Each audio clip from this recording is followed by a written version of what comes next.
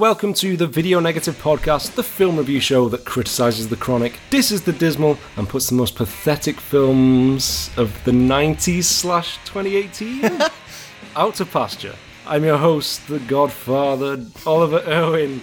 I'm joined, as always, my consigliere, Daniel Sarah. Salut. Salut. And today we're talking about the film that you voted as the worst of 2018. It's, of course, 2018's Gotti. And man, this is the worst film of 2018. I mean, I've not seen a great many films from 2018, No. so maybe I don't have, a lot of context to make that kind of claim, but I would be shocked. I would be shook if there was something worse than Gotti. Sorry to, come in straight off the bat and tell everybody my feelings. I know we sort of hold our cards close to our chest sometimes, but woo! Yeah. I would stake a claim that this is the worst film of 2018. I mean, this is like down there with the worst shit I've ever seen. Oh man. I was kind of thinking, how bad could it be? It's a mob movie. You said you weren't that keen on mob movies in the last episode. Yeah, it's just, I feel like they're very cliched, more so than a lot of other genre movies. There are obviously notable exceptions. The Godfather's a masterpiece, Goodfellas is fantastic, Casino. Yeah. Most of the Scorsese, Coppola, that kind of new Hollywood era mob movies, they're all great. But, I don't know, I feel like there's a lot of, not a lot of names coming to mind, but there is a lot of shit in that genre too. I feel like it does lend itself to cliche more so than a lot of others. It's almost a dead genre now. I can't remember the last time I saw a mob movie. No, I was going to say aside from this, of course. Yeah, absolutely. This is, in 2018, this is an absolute anomaly. Like, Guy Ritchie, he was, even he's like, nah. He's doing like Robin Hood now, right? Can't be bothered with that anymore. It's weird, isn't it? But I feel like it's done. Like, I feel like that horse has been beaten and people have just moved on now. Yeah, and this is the nail in the coffin. Oh, for sure. Yeah. Well, at this point, we would usually take it to the VN peeps, but today, big fat nothing. Silence. And, I am proud. Round of applause to our listeners for not going to see this movie. I am proud of you. VN peeps with the code of silence there. Cosa Nostra. Nobody wants to, put themselves at risk of some Gambino family vengeance. Wake up with a horse's head in your bed by admitting that you've seen this film. So, with that, Dan, let's take it over to the back of the box. Alright, so this is the summary from the DVD. The true story of the most notorious gangster of our generation. Gotti follows infamous crime boss John Gotti, John Travolta in brackets, rising to become the Teflon Don of the Gambino crime family in New York City. Spanning 3 decades and recounted by his son John Jr., Spencer LaFranco, Gotti examines Gotti's tumultuous life as he and his wife, in brackets Kelly Preston, attempt to hold the family together amongst tragedy and multiple prison sentences. And then there's a little extra tagline at the bottom that says, "A real American Godfather." Oh, God. I mean, that's quite bold, referencing The Godfather on the back of Gotti's box. Yeah. Perhaps the greatest film ever made. Setting some high expectations there. Absolutely. For some low results. And we would be remiss not to mention that, of course, we have devised a little game for this. You coined it in the last episode. Bada bingo. Bada bingo. Bada bingo. Forget about it. If you're interested in playing, you can go find the card at our Twitter page. Yeah. Twitter.com/video negative. For those of you that don't know. If you don't know, now you know. And this, obviously, we're having a bit of fun, we're wrapping up this show, why not? It's a bit more freewheeling, a bit more loose, Season finale coming up. Couple of highlights. We won't read them all because there's so many, but of course, Salut. It's got to be in there at some point. Well, these are mob movie cliches that we put our heads together, didn't we? Came up with a list of mob movie cliches, which include... Yeah, Salut. Everybody having nicknames, of course. Seen at a strip club. It's got to be. Overt use of hand gestures.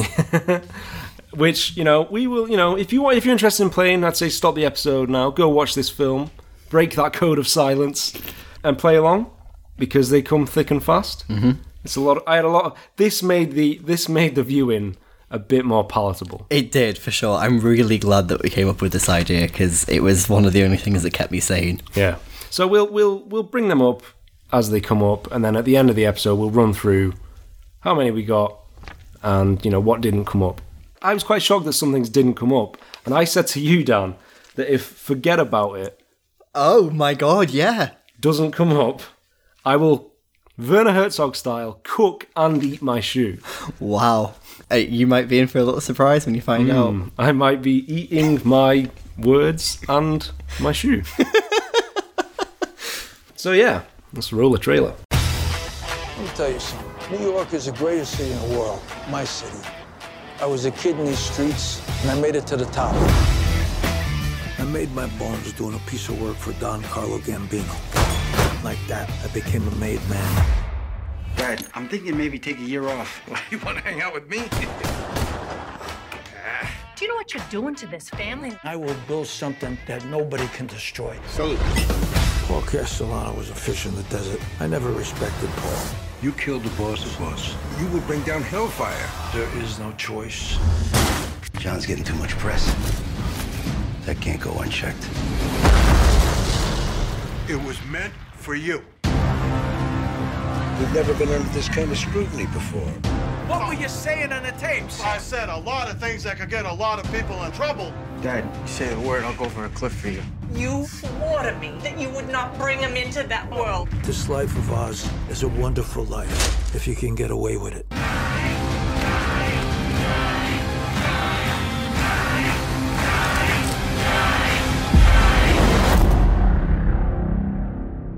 Let everybody know. Now everybody comes to me.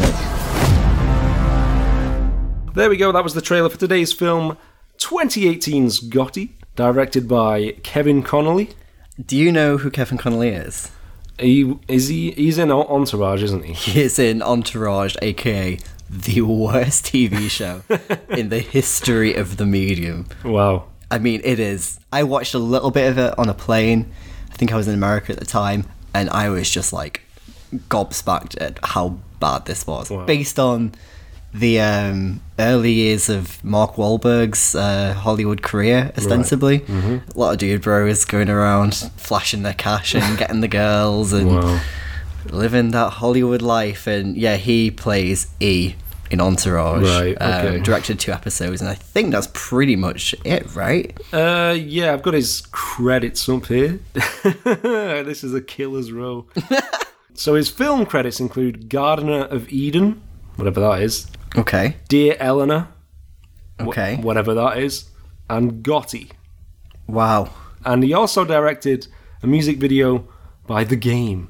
Do you remember him? Yeah, I do. Featuring Neo. Remember him? Oh my god, yes. 2008 that was. Wow. A real nobody. A storied career there. And the budget for this film was a paltry $10 million. Mm-hmm. I figured it'd be low. It shows. Oh man, it does. Dan, do you want to guess the box office? I'm thinking I might say less than $1 million for this. Let's go with 900,000. Not that low, but still 4.3 million. Okay, that's not super low like I thought it was. I thought this would have been a heavy atomic bomb of a movie, but well, I'm guessing that's awful. I'm guessing that's worldwide as well. That's really poor. I don't remember this getting released over here theatrically. I don't either. I have a sneaking suspicion that one of the bigger chain cinemas here showed it for like 2 weeks or something. I feel like it might have been one of those films that like snuck into a few multiplexes with like 10 o'clock at night screenings for like 3 days and then disappeared. I don't remember it coming out at all. Let's have a little look through the release schedule. I'm just looking now and it looked like it went straight to DVD over here. Wow. I can't see any cinema release for it. Okay. In the US it came out over the summer.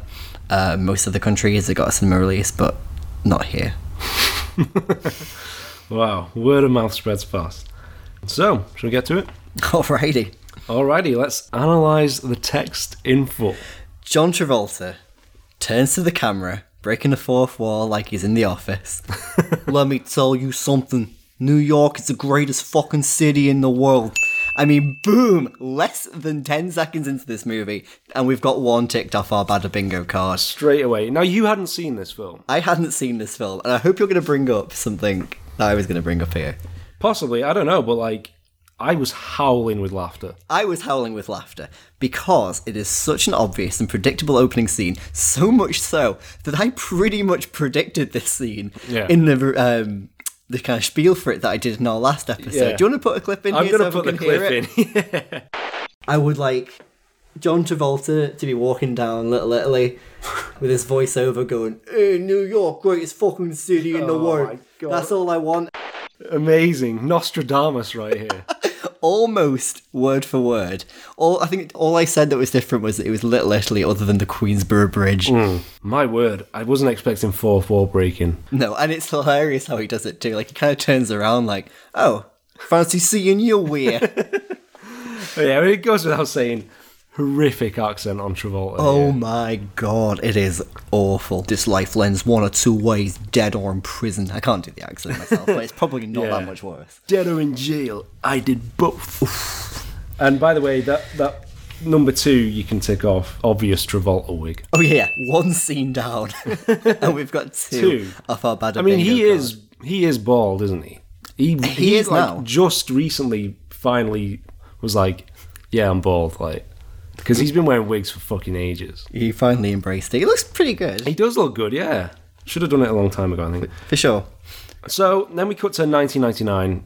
We're in prison. Gotti is in an orange jumpsuit, and he's talking to... We don't know who this is yet. There is a kid that is at the prison that Gotti is meeting, and like, the title card 1999 has barely left the screen, and bam, go to 1973. Yeah. Like... It has, like, pulled the rug out from underneath me already. I have no idea what's happening. Yeah, and get used to that, Dan.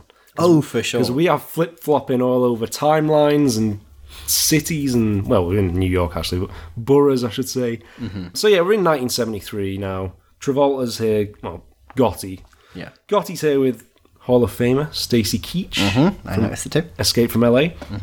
And this old Italian stereotype, whoever he is. Yes, I do. And Carlo Gambino? something like that. Something like that. You know, Gotti brings greater joy to this old Italian stereotype by saying that he's going to head up the Gambino family to look for some kidnapper.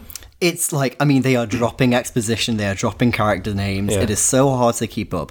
But I think this guy's son, daughter, I don't know, has been kidnapped. Yeah. And then the kidnappers have maybe killed them? I don't know. But either way, Gotti is heading up a crew to go and find this guy. You know, I thought this would be the plot. Right, I did too. Yeah. I thought this would, not a bad idea. Whatever. It probably happened, I'm guessing. I don't know anything about Gotti. I don't either. I know that the family were quite involved in the production. And I know that this is apparently based on maybe a book written by Gotti Jr. So I guess that it is broadly true. Yeah. But I feel like, I thought that too. I was like, okay, that's kind of interesting setup. Maybe we're seeing his sort of, initiation into this world, his rise through the kind of Gambino ranks. This is going to be sort of the journey he takes in order to reach that goal. Yeah. But cut to the next scene, and he's found this guy. No explanation as to how, or why, or like who this guy actually is, or what he's done. No. You're right, yeah. We're in this, like, bar now. Gotti's, like, scoping him out. 2 guys come in, posing as cops, to try and, like... they blew the ruse straight away, didn't they? They go... They say something like, "We're police, you're coming with us." And then Gotti just steps up and shoots this guy point blank in the face. Yeah. I think this kidnapper sort of calls their bluff, but, I mean... There's not a lot of bluff to call because they basically come in like, "Hey, bada bing, we the cops, you coming with us, motherfucker." Yeah. And it's like, no one's believing that you're the police, man. Maybe Gotti's like, "Oh, fuck, well, the cover's blown now, I'll just shoot the guy." In front of the barmaid as well. And, like, Gotti just sort of goes like, like, as if to say, he just, like, gives this barmaid, like, a mean-looking face as if to say, like, don't say anything. I like that they've got to get a few wisecracks in as well. There's like a boxing match on the TV, and he shoots this guy, turns to the TV, and see whoever getting knocked out. He's just like, "Motherfucker!" Oh god! Did you tick this off as something? Someone getting killed to a popular song of the time? Because it sounded like The Who. It did sound like The Who, and I thought that too. And it was like, it was either an I don't really know much Who. So it was, what is it? It sounds like "Won't Get Fooled Again." Yeah. Whatever that I song don't is. think it was, But It sounded like a knockoff version of it did. that, if it wasn't. I mean, we'll probably talk a bit more about the music because at some point later in the episode, because there is some unusual stuff going on. Yeah, in you this. found something great, which I'm glad you did. Yeah, so we might circle back to this Bada Bingo one at some point later on. Yeah. So we cut back to 99 now. This kid that he's talking to is Gotti Jr. He's facing jail time, 5 to 7.5 years. And Gotti's like, well, which is it? It's like, you don't get to pick and choose. I'll take the 5.5, actually. 7 doesn't sound too good to me. Like, what? Oh, Dad, it's 5 years, 6 months, 23 days, and 4 hours. Since you were asking. Just take the 4 hours. So, yeah, Gotti begs him not to take this plea deal, basically, because if he does, the law will never be off his back. Yeah, he wants to be with his family. Yeah. I mean, he looks like 13, but apparently he wants to be with his family. Yeah. I love the 1999 style that this kid had going on, like a fucking entire tub of hair gel on his head. Spiked up. Looking like a fucking cast member of Jersey Shore. Remember that shit? I do remember that. So, 1974 now, we're at. My God, this film moves along. Like, it moves, around a lot. Yeah, it doesn't move along. No, I used the wrong word there. It does not move along. It moves around. Yeah, so 1974, Gotti Jr., who we've just seen, who's like, I don't know, 10 or something in this scene. Did you count this as a childhood flashback?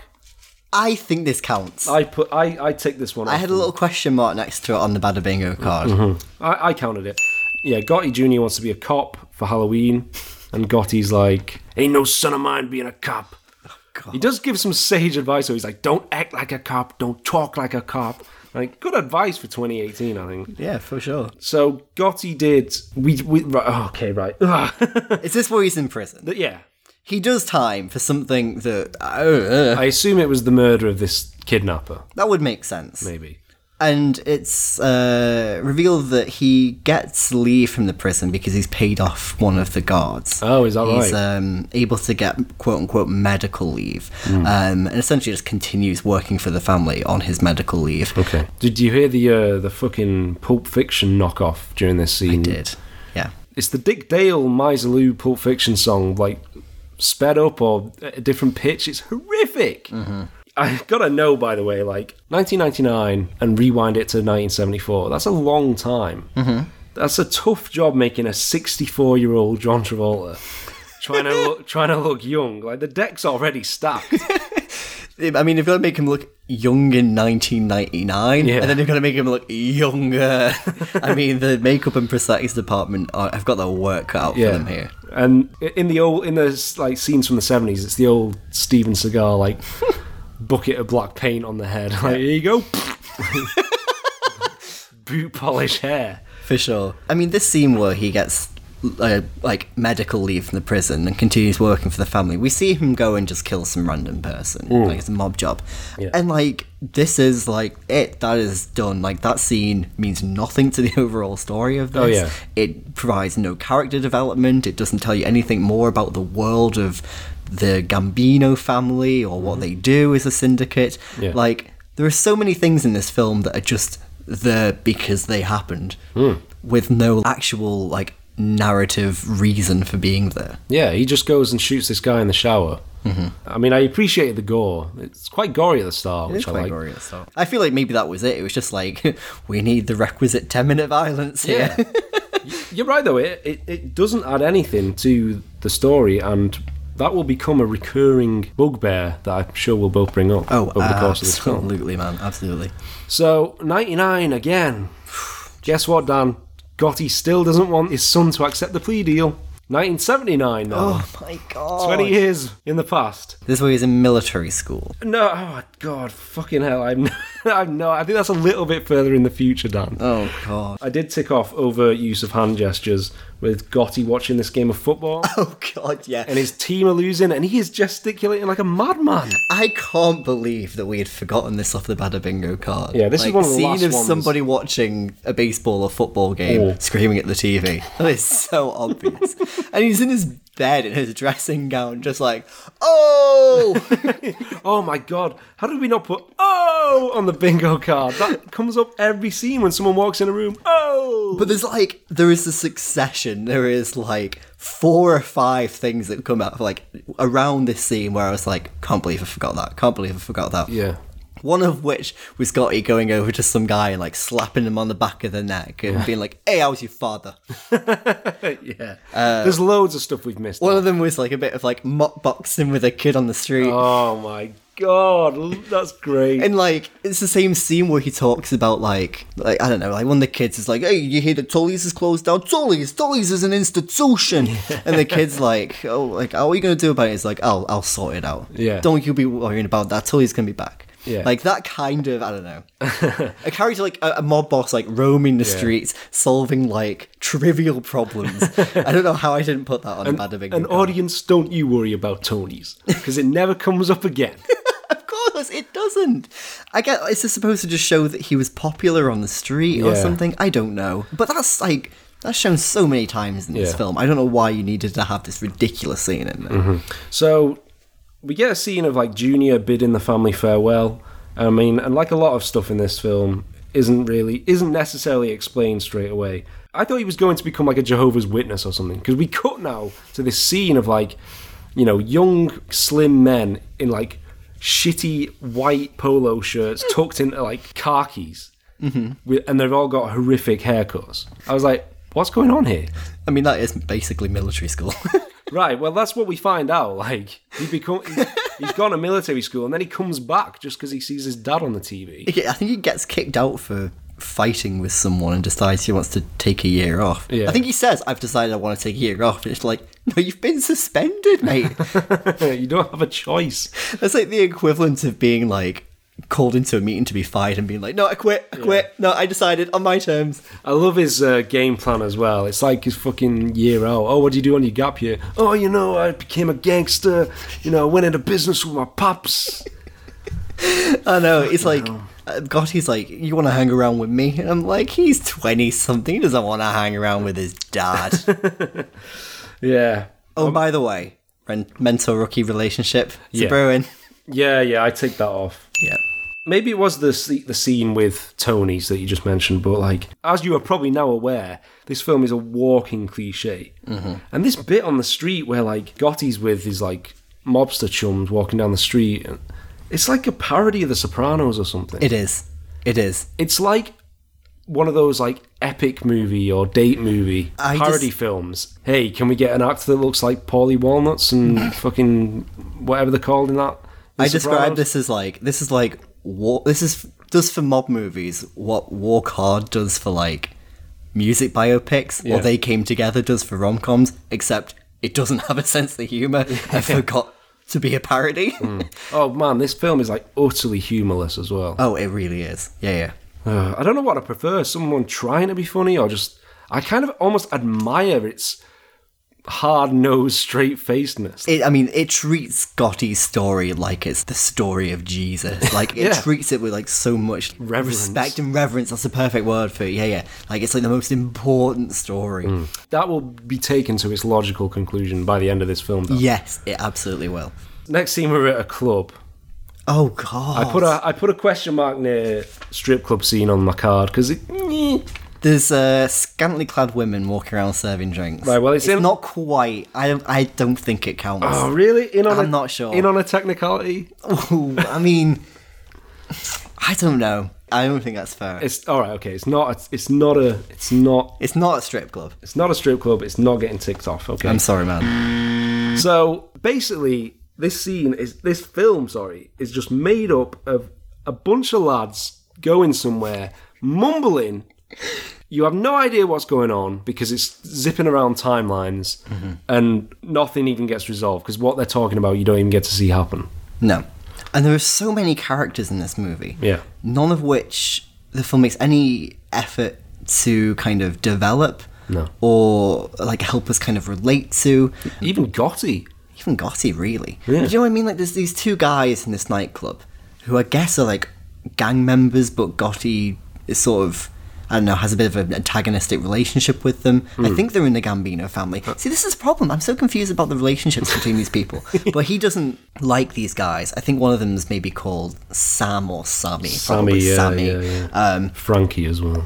Of course. And Gotti's kind of like, don't trust anyone who hasn't done time about this Sammy guy. And, like, this is something that just does not pay off. And I don't think this character even comes back in for, like, another hour and a half now. But, like, it kind of got me thinking about, like, The Godfather had that long 30-minute opening sequence at the wedding.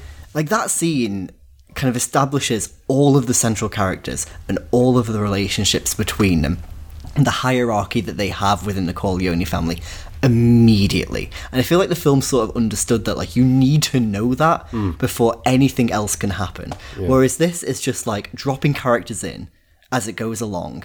It's not explaining who people are or what their relationship is to Gotti or the Gambino family. It's just like an anonymous row of mobsters. And, like, I could not keep up. I don't know about you, but I was like, I don't know who Sammy is, I don't know who Frankie is. Which one was this guy again? Was he one of the underbosses? Was he just some, like, street punk? What? I don't even know who Stacy Keach is. Because he doesn't look vaguely Italian. No, I noticed that too. I finally learned his sort of role in the organisation, which is the underboss to whoever Gambino. Like, the scene before, spoiler alert, he dies. I was like, oh, finally, I know who he is. Oh, yeah. See you later, Stacy Keach. Yeah. Jeez. By the way, the phrase uttered by Gotti as well every time, "Let me ask you something." Oh, I noticed that has been used like 10 times already through this film. He likes to let me ask you something or let me tell you something. Yeah. It's like, that's a recurring thing through all of the dialogue. Oh God, Gotti's starting up with another story. Hey, let me tell you something. You could cut a good, like, 3 or 4 minutes out of this movie just by removing those pieces of dialogue. I want someone to make a montage. It's just him going X, X, X, X, X, X. I ticked this off. There was a character, again, don't know who it was called Vincent. And we've put characters called Paulie. There was a Paul later on, by the way. I thought it was a Paulie. I think it's called Paulie at some point. Okay. I'm ticking off Vincent, Vinny. But, all right, we're ticking that one off. Even if it doesn't count, we get to a Paulie later. And if it doesn't count, we do get to a big one here. Salut. Yes. And the scene ends. Oh, by the way, just going back to the names for, like, the last, I don't know how far we're into this. Well, we're into this movie now, maybe 20 minutes. 20 minutes. Oh, fuck. But, like, there's like, hey Frankie, hey Sammy, hey Johnny, and I'm like, come on, we're getting so close. Yeah, My pen was hovering over that thing, like, there's gonna be a Paulie anytime soon. I was on tenterhooks waiting for that Vinny or Nicky. Every possible name with, like, the suffix of the word of E is, like, uttered, but not quite Paulie for another, like, 20 minutes. I know. Like, come on. So now 1980 we're in. One of Gotti's kids gets got by a car. Gets run over by a car because of the driver can't see because of glare. The sun glare. Oh, yeah. It's like, the sun was in my eyes. Yeah, good luck trying to convince the court that. Like, no one in the right mind would believe that. No. Even if it was true, even if, it is true, but they wouldn't. And fucking hell, we spend like 15 minutes now on these extended scenes of this kid in hospital and Gotti mourning and the wife mourning. Like, I don't know what her name is. Her name is, just for reference, Victoria. Victoria, okay. Probably Vicky. Yeah. Hey, Vicky. This is Kelly Preston. This is actually... his wife? Yeah. So, yeah, Gotti's kid, Frankie, basically dies. Gotti is in the hospital and does that, like, thing where you only ever see it in films where people bite their knuckle after they've seen, like, a hot woman. They're like, oh... and Gotti does it when he's, like, pacing the hospital corridors. It's weird, isn't it? It's supposed to, like, suppress his, like, pain. There's a bit, like you said, this is an extensive mourning sequence, which is so grim, so depressing to watch. But there's, like, a bit where his eldest son, I guess it's Gotti Jr., sees him crying, and he's, like, really vulnerable. And it's, like...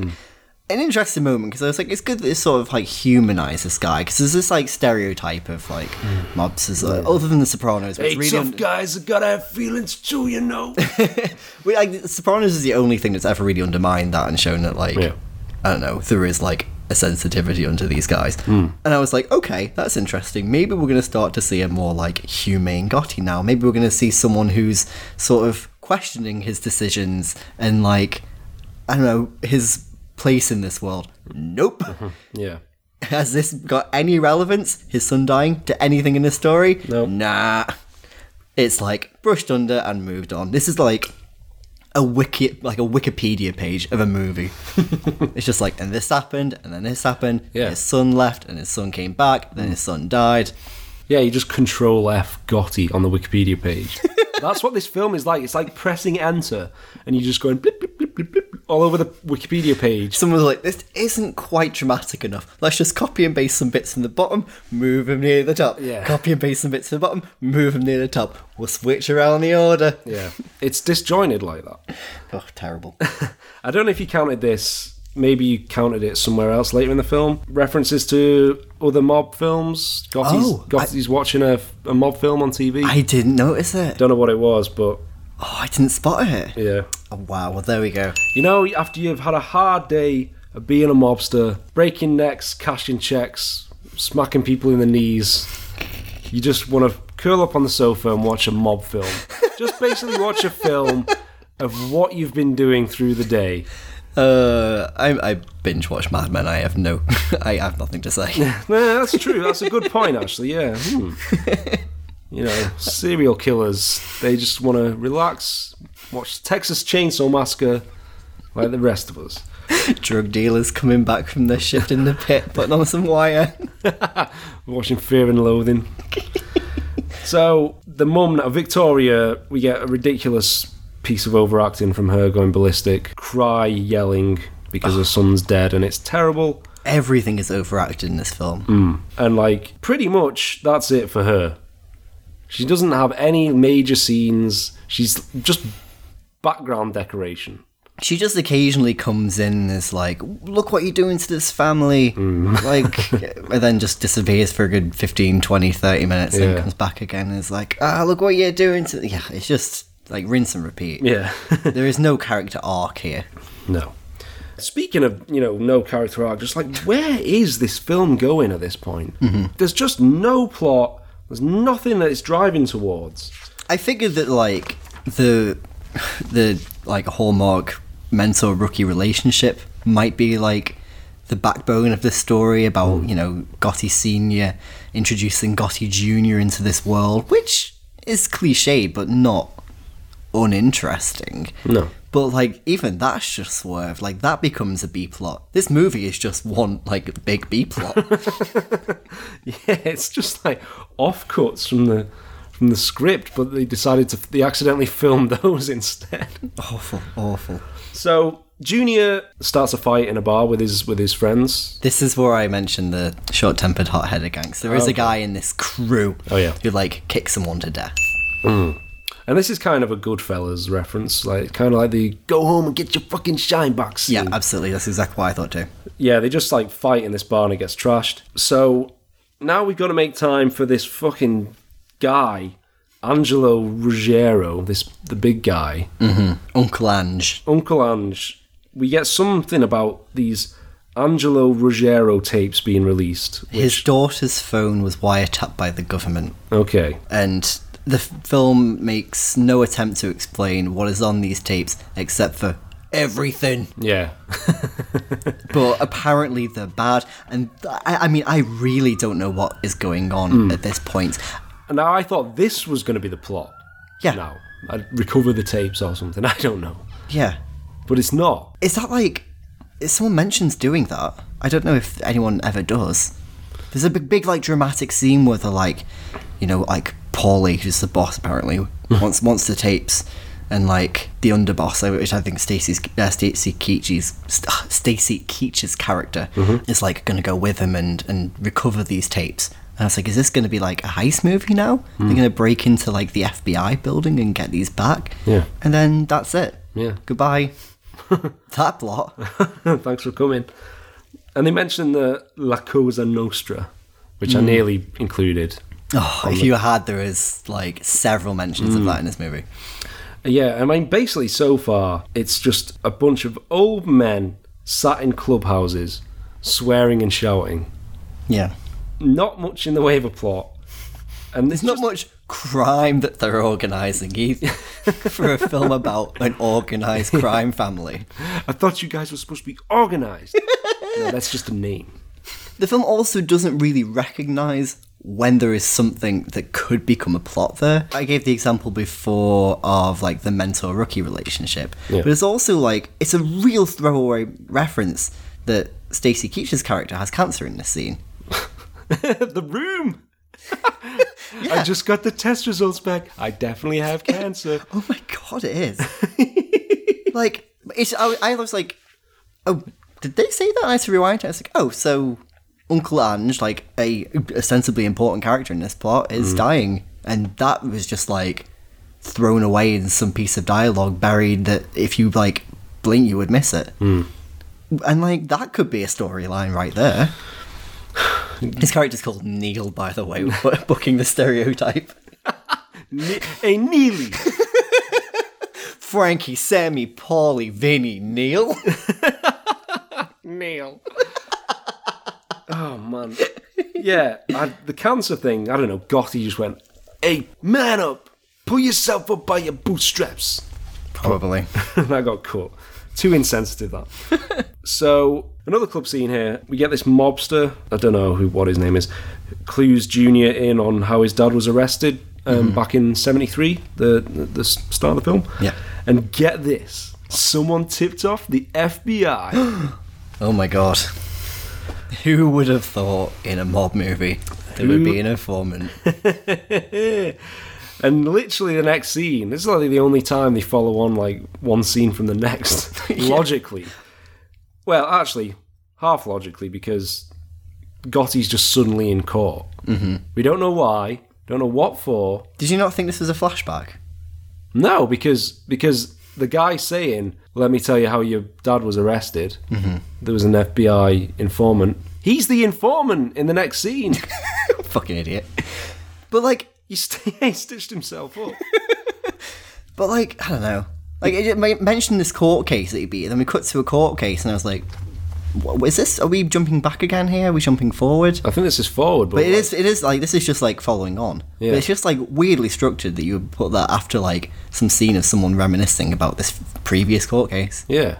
So we don't know why he's in court, but anyway. Oh yeah, what's the charge? What did he do? Yeah. That's not explained. No, none of these court scenes. There's about 4 more to come. None of them explain like what he's being charged with or what he's on the dock for. My theory is that like the film is so like, it holds Gotti in such high regard that they don't want to be like, yeah, he's being charged with murdering someone, because that might make him look like a bit of a bad guy. Yeah.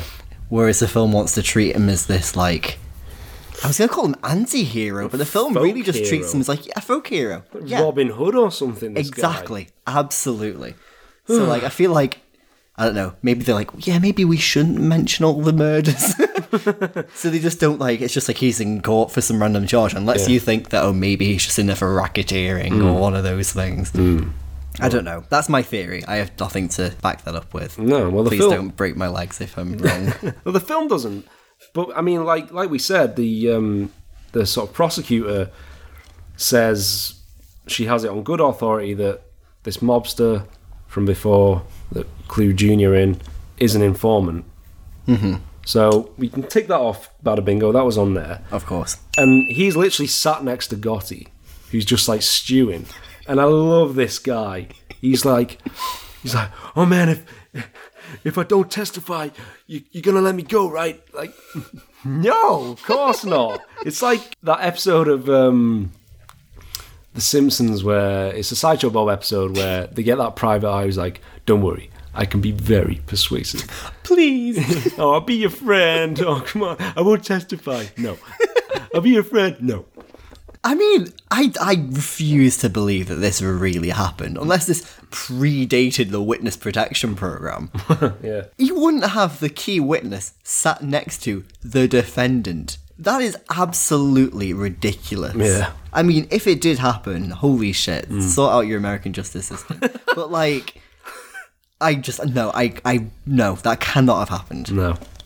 By the way, I was not expecting the informant twist to happen within an hour of this film.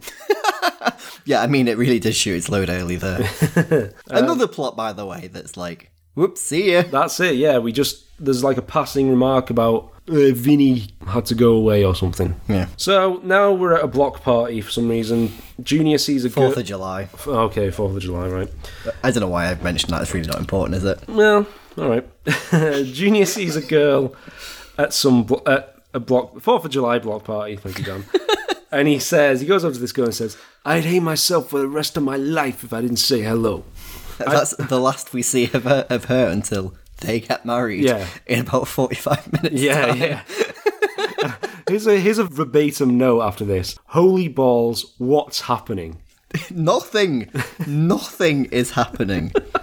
And then he cut to Paulie, the boss, who's like, I think of shutting down Gotti's crew, and I'm like, yeah, of course he would. He's fucking done nothing. Yeah. He's contributed nothing to this family. He's a freeloader. Yeah, we've not seen him do fuck all. I mean, in the midst, like, Stacey Keach dies. Who cares? Oh yeah, I forgot about that. Oh yeah, I wrote a note, stroke of bad fucking luck. I found out the name of the underboss and he's dead.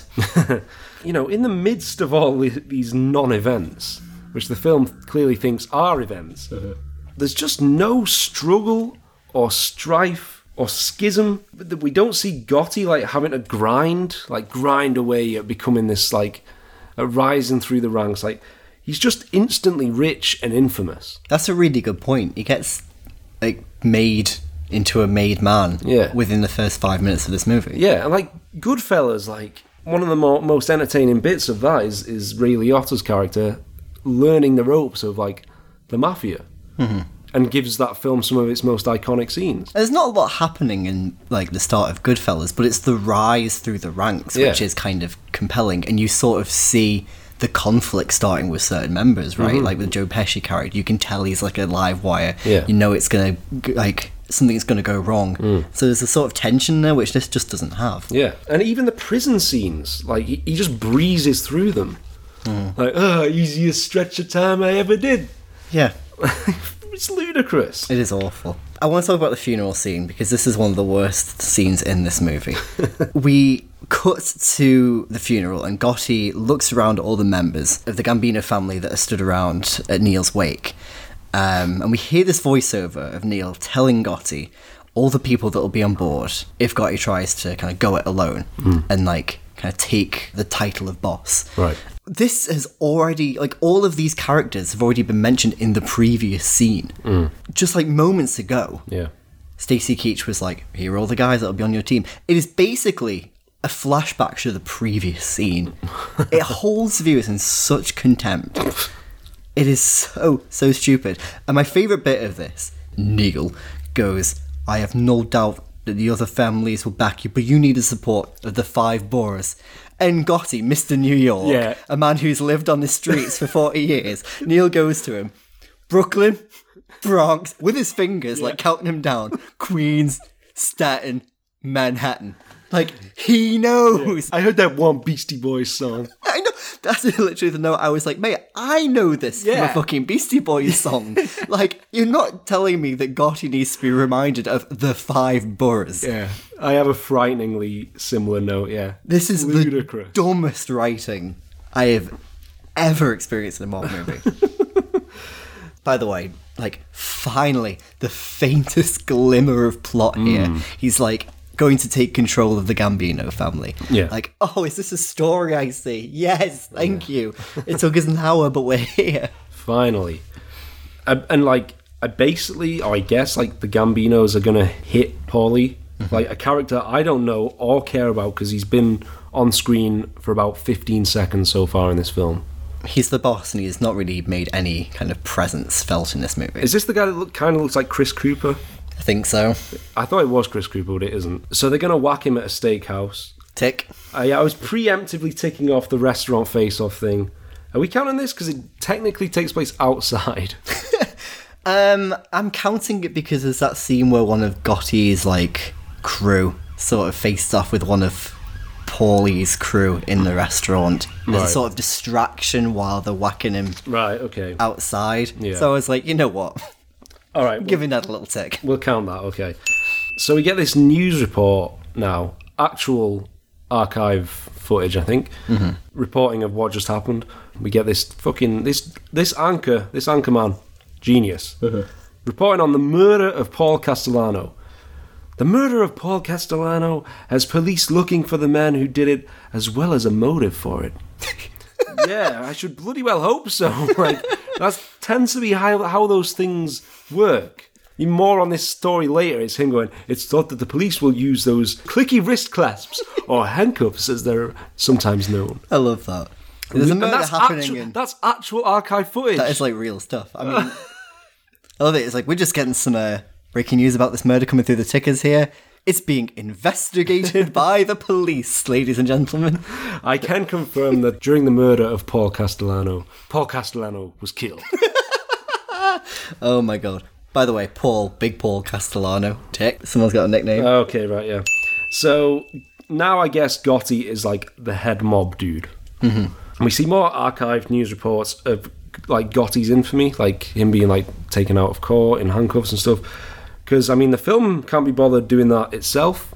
Like, could have filmed some new footage of that. No, we'll just use the archive stuff. Of the actual Gotti. Yeah. So, I mean, it has that much faith in Travolta's portrayal. They were like, we'll just put the real Gotti in and no one will tell the difference because Johnny's that good. Oh, God. So, I guess, like, another family, they want to put a hit on Gotti, ?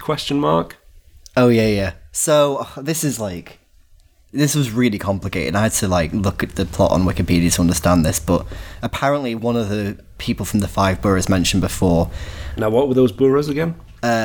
Brooklyn, Bronx, Queens, and Staten, from the Battery to the top of Manhattan. One of them, I don't remember his name. It's something fucking stupid like Salty. He had this weird tick where he pretended to be an old man. We saw these oh yeah, we saw these weird recurring nightmarish shots of this old man walking down the street, but then it's just some young guy pretending to be an old man. Wow. I don't know. Anyway, they thought that was important to include, but he was one of the few people that Gotti couldn't get on board, and they could never convince him that Gotti was innocent in the murder of Big Paul. Okay, this is ridiculous, isn't it? So he tries to whack Gotti now. By using a car bomb. Yes. Should we talk about the music here? What music did we get? The music we got was license-free stock music. However, the intro to this podcast, man. Yeah, but we don't have $10 million and Pitbull. Oh, God. Yeah, Mr. Worldwide did the score for this, didn't he? He did. Oh, and it's dreadful. It's dreadful. It really is. It is so dreadful. Apparently, in the theatrical release, and somebody has a video of this on Twitter, this was set to West End Girls by Pet Shop Boys. And apparently there are a lot of other scenes that are montages that are set to. One was Walk Like an Egyptian when he comes out of the courthouse. Wow. I can't remember the other song that was mentioned. There was another kind of popular song of the era. And so this has all been taken out. And this has all been taken out for the home entertainment release. I have no idea why. Yeah. So we just get these Casio backing tracks instead, don't we? I mean, I wonder if maybe there was a licensing issue here. There must have been. That maybe they didn't get the permission for these songs. And when the film came out, someone threatened to sue. Yeah, I think so. And they were like, oh shit, let's just replace it with some stock music. Which, I mean, isn't Pitbull's score, because you can tell it's Pitbull's score. Jesus Christ, I can't believe I've mentioned I can't believe that is a sentence that came out of my mouth. Pitbull's just there with a quill and ink, just writing these sonatas and arias.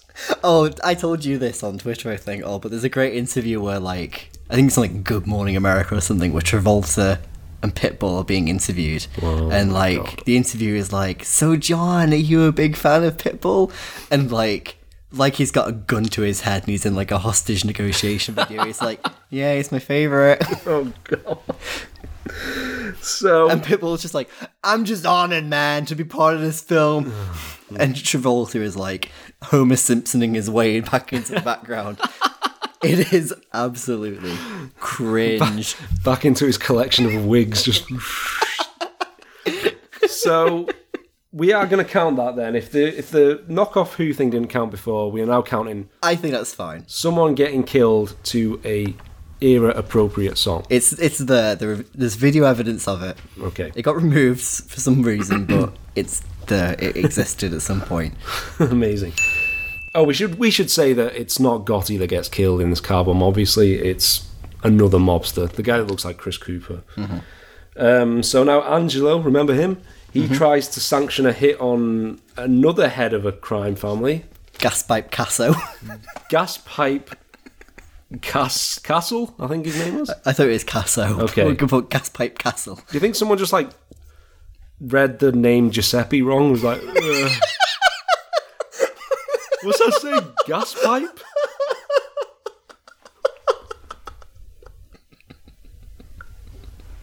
Fucking hell. Oh, that's brilliant. Yeah, so Angelo tries to sanction a hit on Gaspipe Castle. Giuseppe Castle. It's an unsanctioned hit, which is a big no-no. We're gonna get permission before we go around and murdering. Gaspipe is just like in a car park in his car, and this guy pulls up on a motorbike, and he somehow misses Gaspipe at point-blank range. He manages to like wound him. Shoot him in the head. It's not that hard. Not that hard. You're stationary as well. It's not like a drive-by or anything. So, Gaspipe now tortures this wannabe hitman for a name, and he confesses to Angelo. He confesses Angelo's name. By the way, this guy, Angelo, large guy, hasn't been mocked for his weight. No, I thought he was going to be called, like, I don't know, Angelo Fatso or something. Yeah. But no. Kudos film. Yeah, it's, body positive. At the very least. Yeah. So, remember how we were in 1999 at one point? Uh-huh. Welcome back. Hey! We hadn't been here for like half an hour, and they're still bickering about this fucking plea deal. You only get 20 minutes, mate. Oh, yeah, Jesus Christ. So, we get a voiceover. By the way, we've not mentioned there's been narration all the way through this film. The narration feels tacked on in post. Definitely. Is this the scene of Angelo's funeral? So he was... Oh, well, yeah. Before that, we get narration from Gotti saying, if you wanna really get someone, don't hurt them a little. Get them so they never come back. So now we have Gotti going to see Angelo saying, you're on the shelf for life. Whatever that means. And I guess he just fired from the mafia. Sits there and does the accounts. Yeah. Picks up the phone. Here's a pink slip. You're fired. He's on garden leave. I think that's literally what it is. Yeah. I think he's just like, he's on the payroll. But... And I don't want you going to no rival crime families. You're on gardening leave. How does Gotti keep ending up in court? We have another court scene. I'll put this out there. At risk of, there are living Gotti family members out there, but I'm willing to say this. Gotti, not a great gangster. Keeps getting caught. Probably going to wind up dead for that, but the show's coming to an end, so won't be missed too much. We'll be fine. We don't have much coverage in the 5 boroughs, Dan. So, I think Gotti's like being interviewed or something, and he says... I won this trial fair and square. What trial? This is the first we've heard of it. This is a new trial. Again, no charges brought to it. I like this. Does this film think like it's like some like early Terrence Malick film where like everything is subtly, the plot information is like subtly inferred, but it's like done very fluidly and poetically, and you're not going like, oh right, that happened. Kevin Connolly's great inspiration, The New World. Yeah. To the Wonder really had an effect on him. Yeah, this film's kind of like Days of Heaven meets Boondock Saints. Oh, God.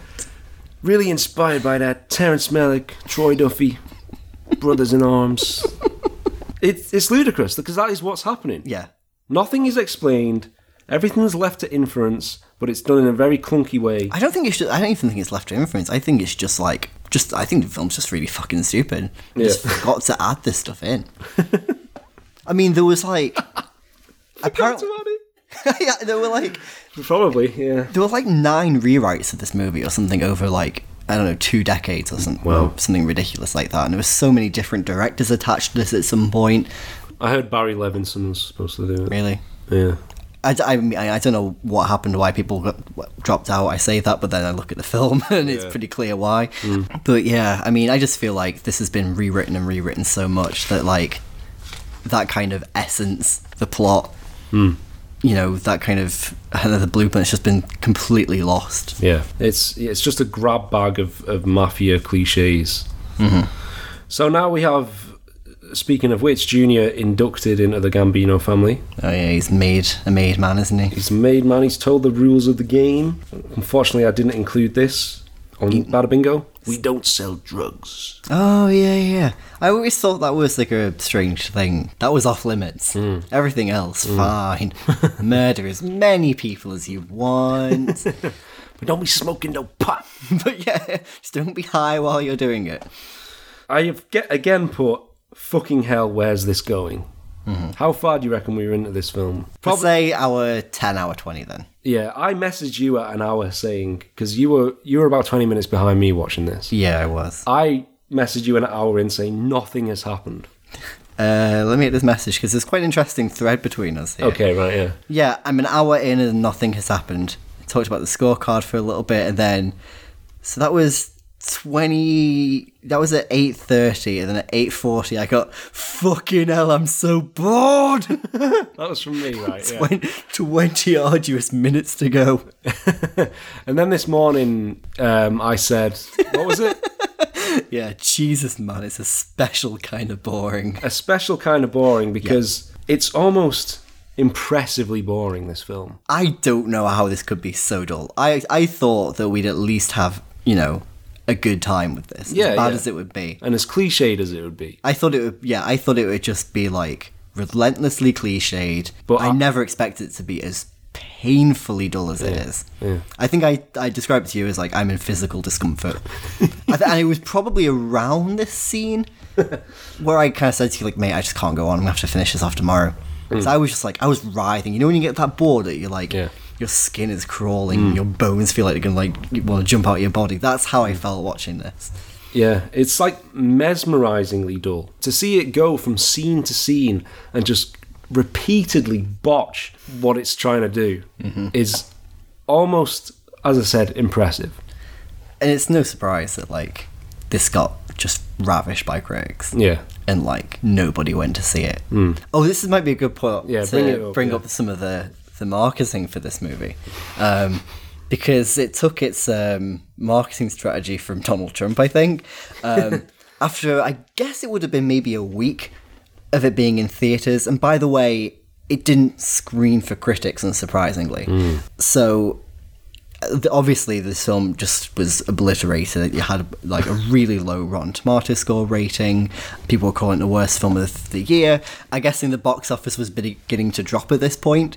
So, the Gotti Film Twitter account took a pretty bold swing and decided to tweet, "Hear it from the people! Who do you trust? The actual people who saw the movie, or some trolls behind a keyboard? Gotti movie in theatres now." And posted this fucking video of, like, fan reactions to the film, which is just like, I mean, like, in these, like, empty theatres where clearly no one has gone to see this movie. And it's like, I don't know, some woman who's just like, "Oh, Johnny, forget about it. He's a real gangster." Yeah. And they cut to someone else who's like, I don't know, fucking like... I'm sure someone's like, "I thought it was actually Gotti."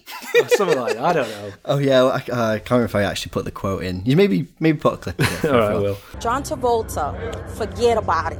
He did an amazing job. He was phenomenal. There were times that you really weren't sure whether they were using a clip from the real Gotti or Travolta. John killed it. I loved the movie. It was excellent. It's a true gang. He really portrayed a true gangster. My favourite bit, by the way, is they cut to this one guy who just goes, "Wow."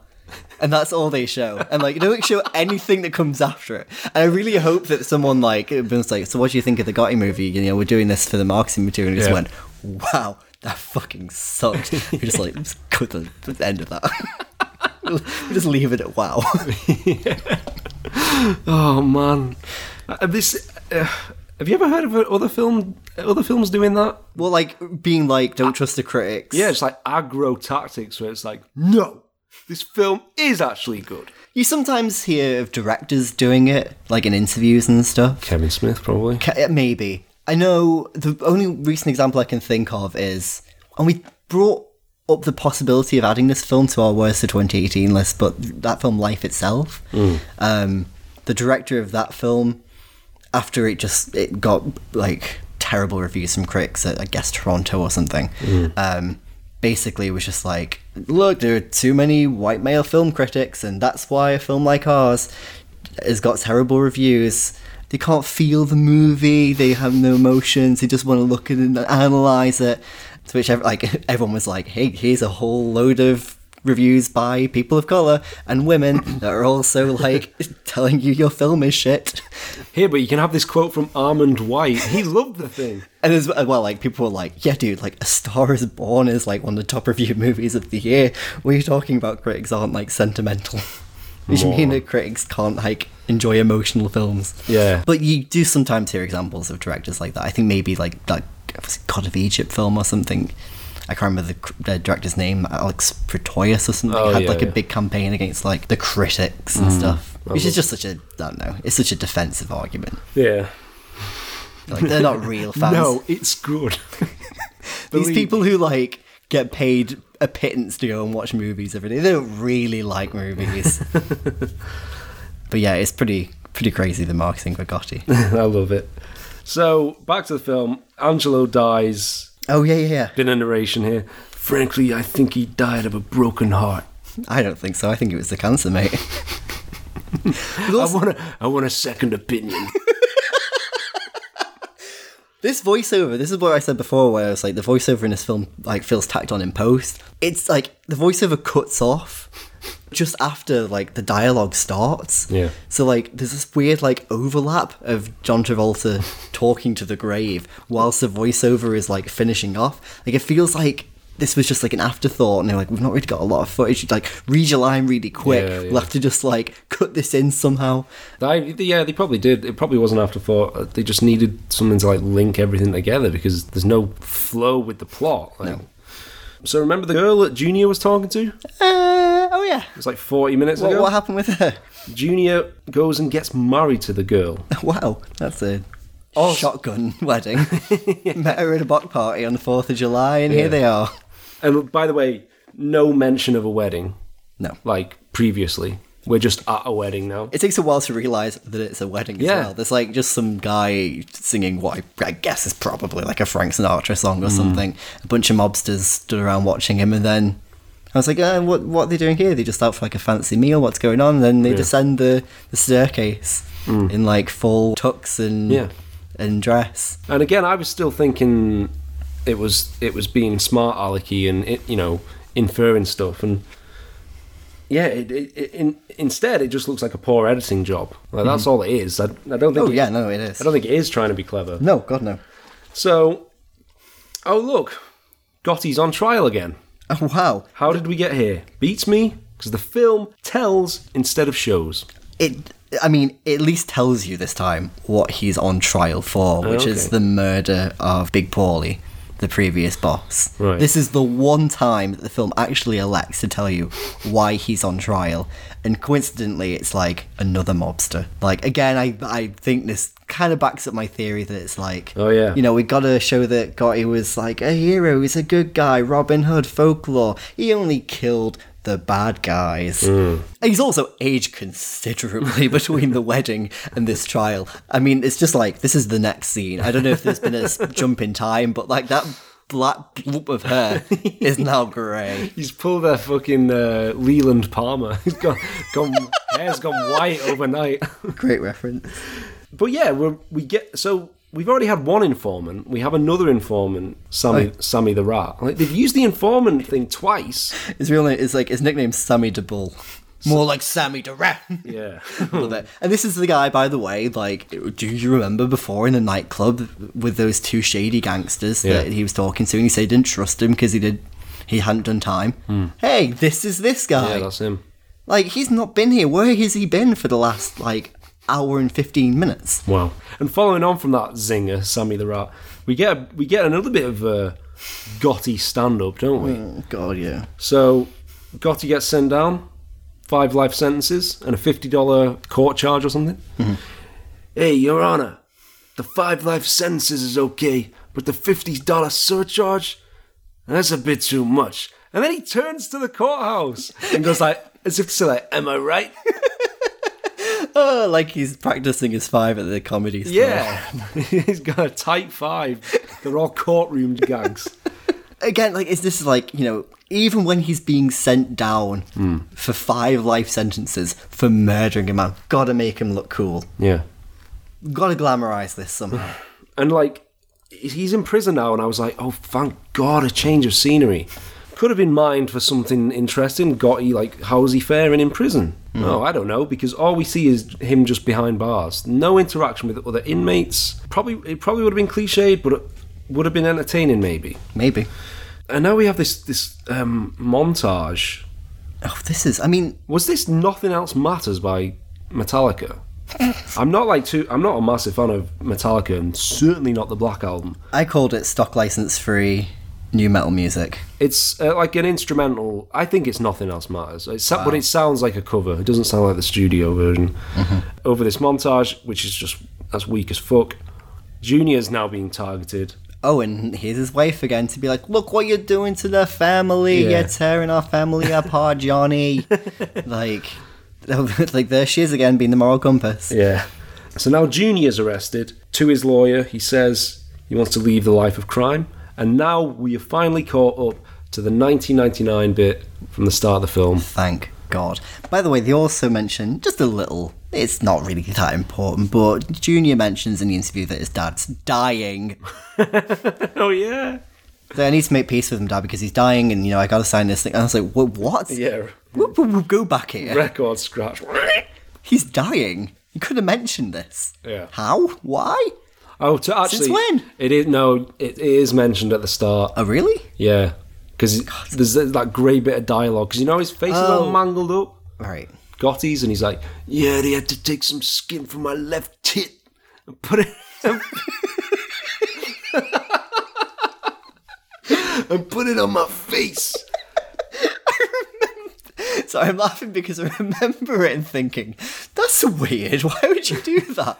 I didn't make the connection. I just thought it was, I don't know why. Oh, so that is a nipple. I thought it was just a mole. It's got a really conspicuous spot under his leg. Oh my God. Is that a spot, Dad? No, it's my left nipple. So yeah, he is dying, and like his cancer is worsened to the point where morphine is no longer working. And like, I can't believe that Gotti is doing life at this point, because there's been no sense of the scale of this guy's criminal activities, because we haven't seen any of it. He hasn't been involved in any criminal activities in the movie. No. Or there's nothing about how he got infamous, or... He killed some lad in a bar and conspired to rob some tapes. Yeah, wow. Big crime boss. It's unreal, isn't it? Is this why? I mean, the budget's only $10 million. Like, they didn't have the budget to like film any of these activities or something. I honestly don't know. I have no idea what is going on. And like, by the way, speaking of like that budget, like, I don't know why I didn't bring this up earlier, but it shows in this movie. This is one of the ugliest looking movies I have ever seen. It's just, it looks like a nightclub bathroom the way it's lit. Do you remember it's kind of lit in like kind of piss colour green and yellow? Yeah. It's awful. It's just like really horrid on the eye. No, you're right. style to this at all. That's why I was, like, when he's in the prison, I was like, oh yes, a bit of like change of scenery, like actual colour, because you get the orange jumpsuit. But no, we just go back to the green and the brown, and yeah, Gotti dies. Yeah, that's it. And then real life talking heads say how great of a man Gotti was. This is where this film kind of pushed me over the edge from just being like painfully bored to like being angry at the movie. There's this like sentimental version of House of the Rising Sun that plays over the funeral procession. Oh, it's a cover, isn't it? Couldn't get the actual version. Of course not. And then you just see these kind of vox pops that show the support that he had in the community. One man literally goes, I mean, he didn't kill normal people, he just killed his own kind. Yeah. Like, oh, that's all right then. Exactly. I was like, oh, great, that makes it a little better then. Yeah. Like, framing him as this sort of hero, and then some other guy is like, at least he protected the community. Now I've got all these street punks running around. Yeah. Like, the argument that this film makes is like, Gotti was a hero because, he was bad, but he wasn't as bad as some other people. This is basically one step away from being like, yeah, but he wasn't Hitler. Like, he didn't commit genocide. He just killed a few dozen people, probably. Yeah. And therefore frames him as this, I don't know, hero of some golden age of Italian crime family, mafioso gangbanging. It's just ridiculous. And then there's that bit, that white text on the black background that's like, it took 100 hardened criminals to testify against Gotti Jr., but they couldn't get the job done. Oh, God. And then he cuts... And by the way, the plea deal is 100 years. Lol. I know, after 5 to 7. Yeah, because there's a little bit more before the credits roll. We have Junior's lawyer in court defending Junior, playing up his family man side, and says that the government refuses to see the truth or something, blah, blah, blah. Somehow, he beats the charges. And by the way, Dead Gotti is still narrating at this point. Does the lawyer go like, bring him home, bring him home? Yeah. Like he's in like fucking Saving Private Ryan. And that convinces the courts, I guess. He goes free, reunited with his family, and we're back at the opening shot of Gotti next to this bridge. Is this the ghost of Gotti? Yeah, this is like the afterlife. Like the start and end of this film are Gotti in the afterlife, which is just him like stood next to a New York bridge. That's how great New York is. It's literally heaven. Greatest fucking city in the world. Hey, didn't I tell you? Gets to the pearly gates and it's the fucking Brooklyn Bridge. God's like, hey! Slaps him on the neck and gives him a kiss on the cheek. We've been waiting for you, Johnny. Come in, salute! Hey, you say hello to my man St. Petey on the way here? St. Petey. God. Yeah, he's like a bouncer, like in this big bomber jacket, like, hey, your name's not on the list, Buster. So, and then Gotti turns to the camera and says, there'll never be another one like me if you live to see 5,000. Good.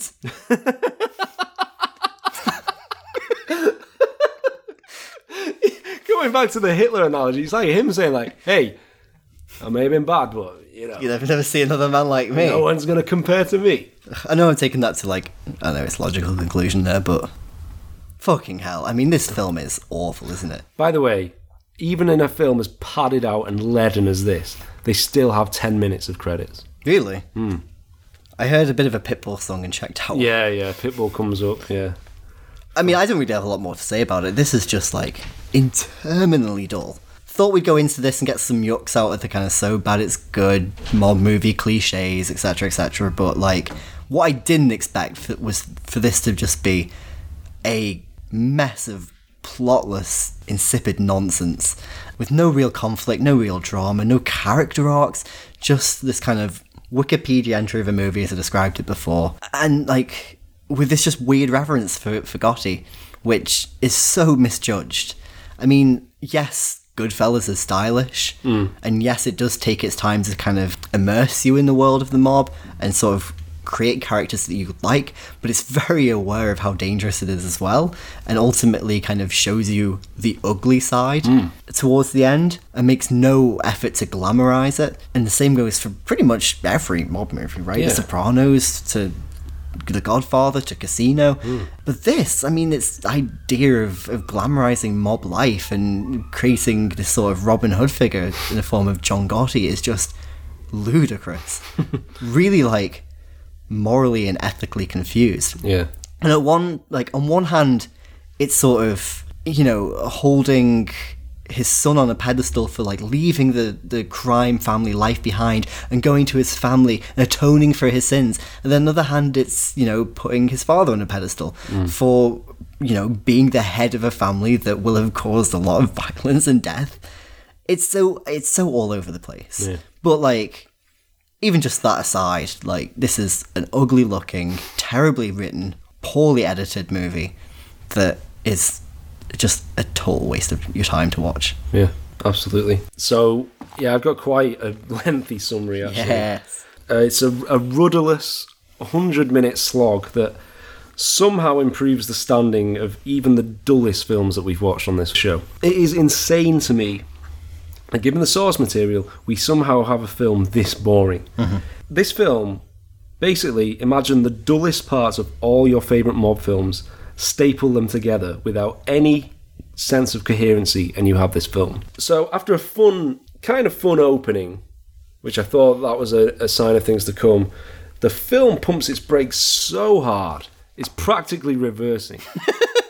It plays more like a collection of mafia parody skits, a long-form montage that can't even do something as simple as show the audience what's happening. Yeah. And as far as Travolta as Gotti, there's nothing threatening or fearsome or sinister about him, because we don't get those scenes. There's like one bit where he like chews out some like random mobster, and then that's never brought up again. Sorry to interrupt your summary, but we never really talked about Travolta. He is terrible in this movie. Everybody overacts in this, but Travolta particularly. It is a woeful performance. It's just him mumbling to other mumblers about the shit they're going to do. Like, there's no sense of a legacy or anything. And like, compare this film to a similar, fairly recent film, Black Mass. Don't know if you saw that. I did. Depp plays Whitey Bulger in a way where he is obviously the enemy. He's obviously a bad guy. He's unhinged and intense and frightening. And here we don't. In fact, there's no sense that what he's doing is bad, because the film is just that poorly told. And then the film, as you say, turns into this weird tribute to Gotti, which seems to paint the man as someone that really wasn't that bad, Is he the good guy? Is he the bad guy? The film doesn't and can't decide. Mm-hmm. It's not, as you say, it's not so bad it's good. It's trash across the board, and avoid this like the fucking plague. Yeah, I agree. Hard agree. So, with that, we will go to our Bada Bingo cards. Yes, let's do it. How many did you tick off? And we'll read out things that we included on the card but didn't appear in the film. So, I've got Salut. Obviously, New York City, greatest city in the world. First line. Characters called Paulie, Vinny, or Nicky. Mm-hmm. Everyone has nicknames. Mentor-rookie relationship. Character turns out to be informant. Restaurant face-off. Mm-hmm. Hot-tempered mobster. Overt hand gestures, which there are plenty of. Mm-hmm. And the obnoxious Travolta wig. I don't think... You spotted one that I didn't. It was mob movie references. There was a scene of... and childhood flashback. There was a childhood flashback too. There's a couple of ones that are sort of teetering on the edge there as well, like we said, the strip club. Yeah. We do get a shot of Vicky's cooking when her son gets knocked off the bike. I saw that. We had on here references to Grandma's cooking. Mm-hmm. Sadly didn't come up. No. What we didn't get, first of all, get your shoe in the stove. Forget about it. I can't believe that didn't get mentioned. Wow. I'm shocked. Mm-hmm. Other things. Hey, I'm just busting your balls, kid. I'm stunned too. I can't believe we didn't get that. Thought that would come up. Girlfriend, mistress chewing gum. Yeah. No mistress. There wasn't really any mistresses in this. No. I thought he'd have some affair or something. Yeah. Just everyone knows, like, Gotti, what are you going? Yeah. You know like that. Yeah. So strip club scene. No, in a club with some scantily clad women, not quite there. Obesity is mocked. Nope. Capiche.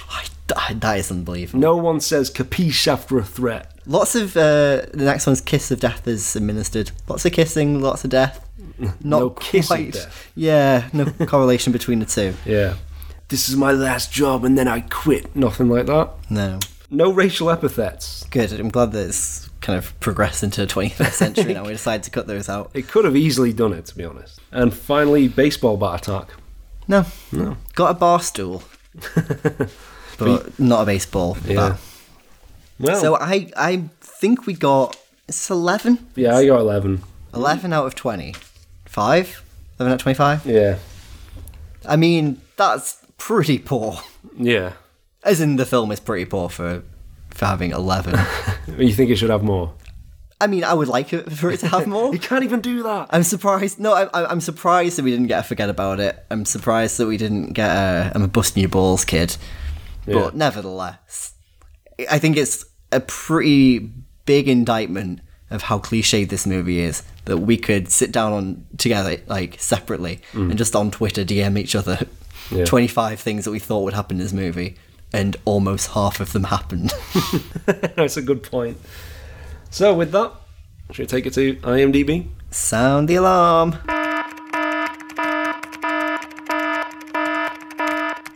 Let's begin with a 1 out of 10 review. Oh, I didn't have any negative ones. Really? Oh, you'll love this one all. From Jeff44082, who said, Gotti director, wax own career. Brilliant. A suspect in his own demise, director Kevin Connolly's career as director just came to an end and was sent swimming with concrete shoes. Nice. That's it. Short, sweet, to the point. Damning. So this one from Yerlo says, excellent. Theatre was packed. Some laugh out loud parts. This is a positive review, by the way. Oh, like they thought that was intentional. Yeah. Clapping at the end. What is wrong with the critics? All the raves about Travolta were justified. I expect him to do a great character, but was thrilled at how terrific he is as Gotti. I never felt he was portraying Gotti. I felt he was Gotti. Wow. This movie did not glorify Gotti. Yes, it did. Ridiculous claim. That's insane. It showed he could seduce shallow people like Al Capone did. Still happens with today's gangsters / rappers. Very broad stroke there. So what? Doesn't glorify Gotti. And so he had a wife and 5 kids he loved, and that humanises him, supposedly? Nothing at all makes Gotti human here, right to the second he dies. Is this... Has he changed his tune halfway through this? I feel like he started off on a point and then argued himself the other way. Yeah. The film's just so bad you cannot even argue for it without turning against it. He was like, I'm going to come to this film's defense, got a sentence in and was like, you know what? Starting to think maybe this isn't so great. God. I have a 10 out of 10 review here from Wise40311. A lot of numbers coming up here. I've got this one too. Really? I think they saw the Gotti film Twitter account and were convinced by the marketing to go and see this, because the headline of the review is, critics are pajama boys who are feminized. This movie is for alpha males. Enough said. Love the movie. The real gangsters are our corrupt government. The people in Gotti's neighbourhood loved him, which they showed in real footage. No order in the streets when he was gone, just like what's happening in Chicago every day. Dumb kids that have no respect. Grow some B and go see this movie. Love it, bit of rhyming there. Grow some B, go see this movie. Use your movie card pass. Sorry, your movie pass card. Grow some B, so that's grow some balls, obviously. I suppose, yeah. Self-censoring there, what a hard man. But of course. The thing is, like, dude bros aren't going to enjoy this film because it's just utterly boring. Like, yeah. It's not going to appeal to them because there's no action in it or anything. Oh, yeah. Fucking hell. They'd be better off sitting at home and misunderstanding Goodfellas. Yeah. Putting Fight Club on. Oh, Scarface. That's like the ultimate misunderstood movie where people are like, how great is Tony he? Montana's the fucking coolest guy in the world, man. That film is not subtle either about... Yeah, it's not good either. It's not good. Love my boy Brian De P, but... It's crap. That is possibly his worst movie. Wow, that's saying something. No, Bonfire of Vanities. Oh, yeah, okay. I take that back. I thought you were just having a swing at my Brian there. Oh, Brian. So, this one here from G. Tortola, which the phrasing, you know, and verbiage of this brought to mind a certain president. Okay. So, do you want Bill me Clinton. I did not watch that movie. So, do you want me to do it in his voice? Go on, why not? great movie, real story, real film. I truly enjoyed this movie, and John Travolta gives a superb interpretation of John Gotti. It's a true story, and obviously the movie has specific dynamic that gives the all movie the climax and structure. It's the real life of Gotti, and it's well represented in the movie. I highly recommend this movie. Top film. No cohesion. Can I just do the next one as Trump? It's a short one. Yeah, go ahead. From Andre Adonis. Audiences love Gotti. All the critics are wrong because audiences loved Gotti. Oh my god. And the last one is from Thomas Allen, 36463. Underrated. I love this. This film is something the industry has needed for a very long time. John Travolta is great at depicting, which he's spelt with a lot of I's. John Travolta is great at depicting Gotti in this true story, and the movie has a bit of everything. Emotion, violence, great acting within a true story. I have learned not to believe the media. What do you think comes next? Fake news. Yep. Wow.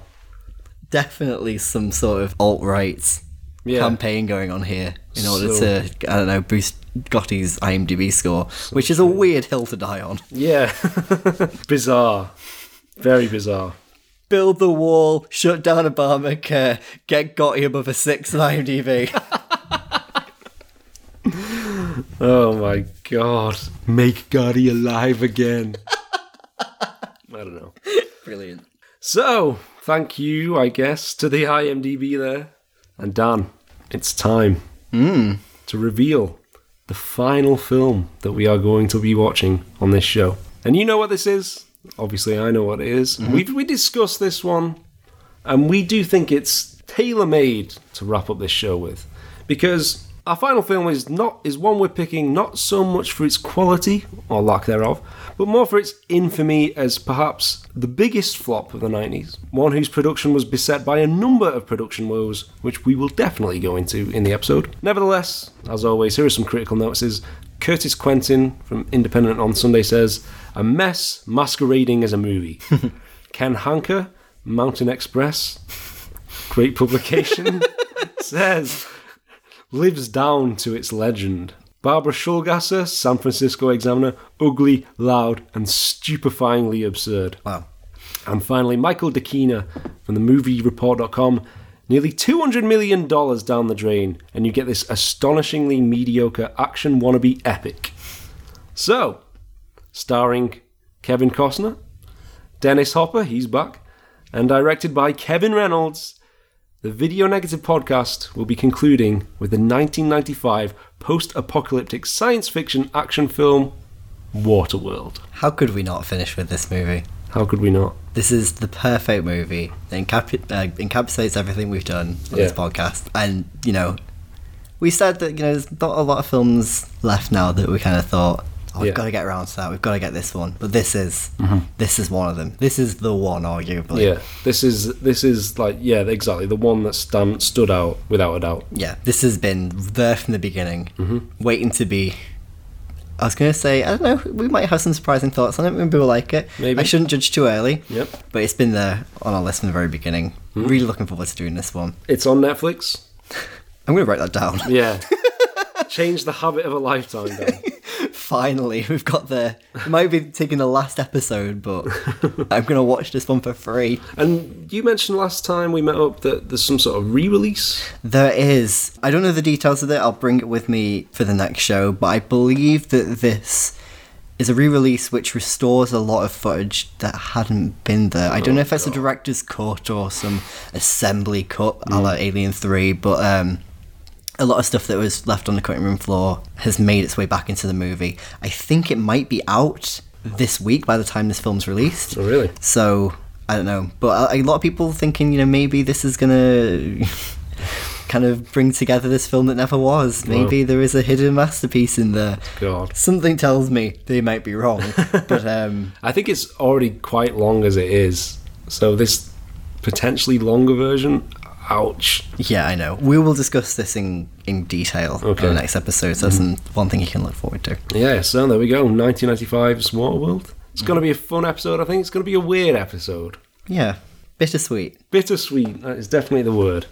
And I think we're going to have some sort of closing thoughts on the show, maybe a bit of a Golden Raspberry-esque sort of awards. What was the worst? Who was the worst actor? That sort of thing. We should do. I think we've learnt a lot from this. I think we're in a quite unique position, having watched so many of these weird obscurities of the 90s, to talk about this sort of weird little subgenre of filmmaking. Yeah. So it'd be good to kind of round up our thoughts on this and talk through some of the highlights and lowlights of the era.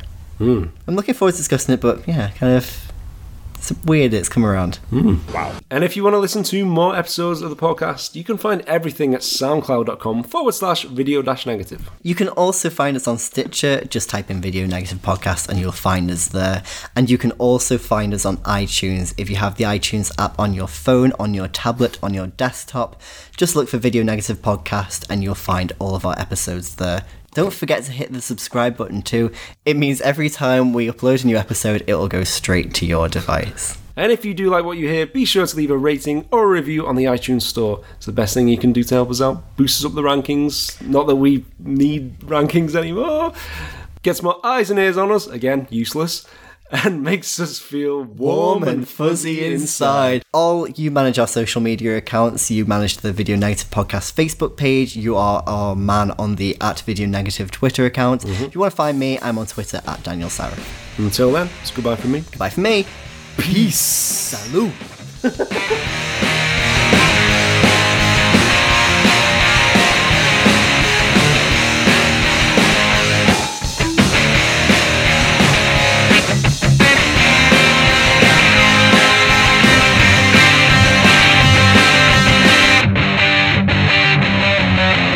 And remember, if you like to listen... Teat.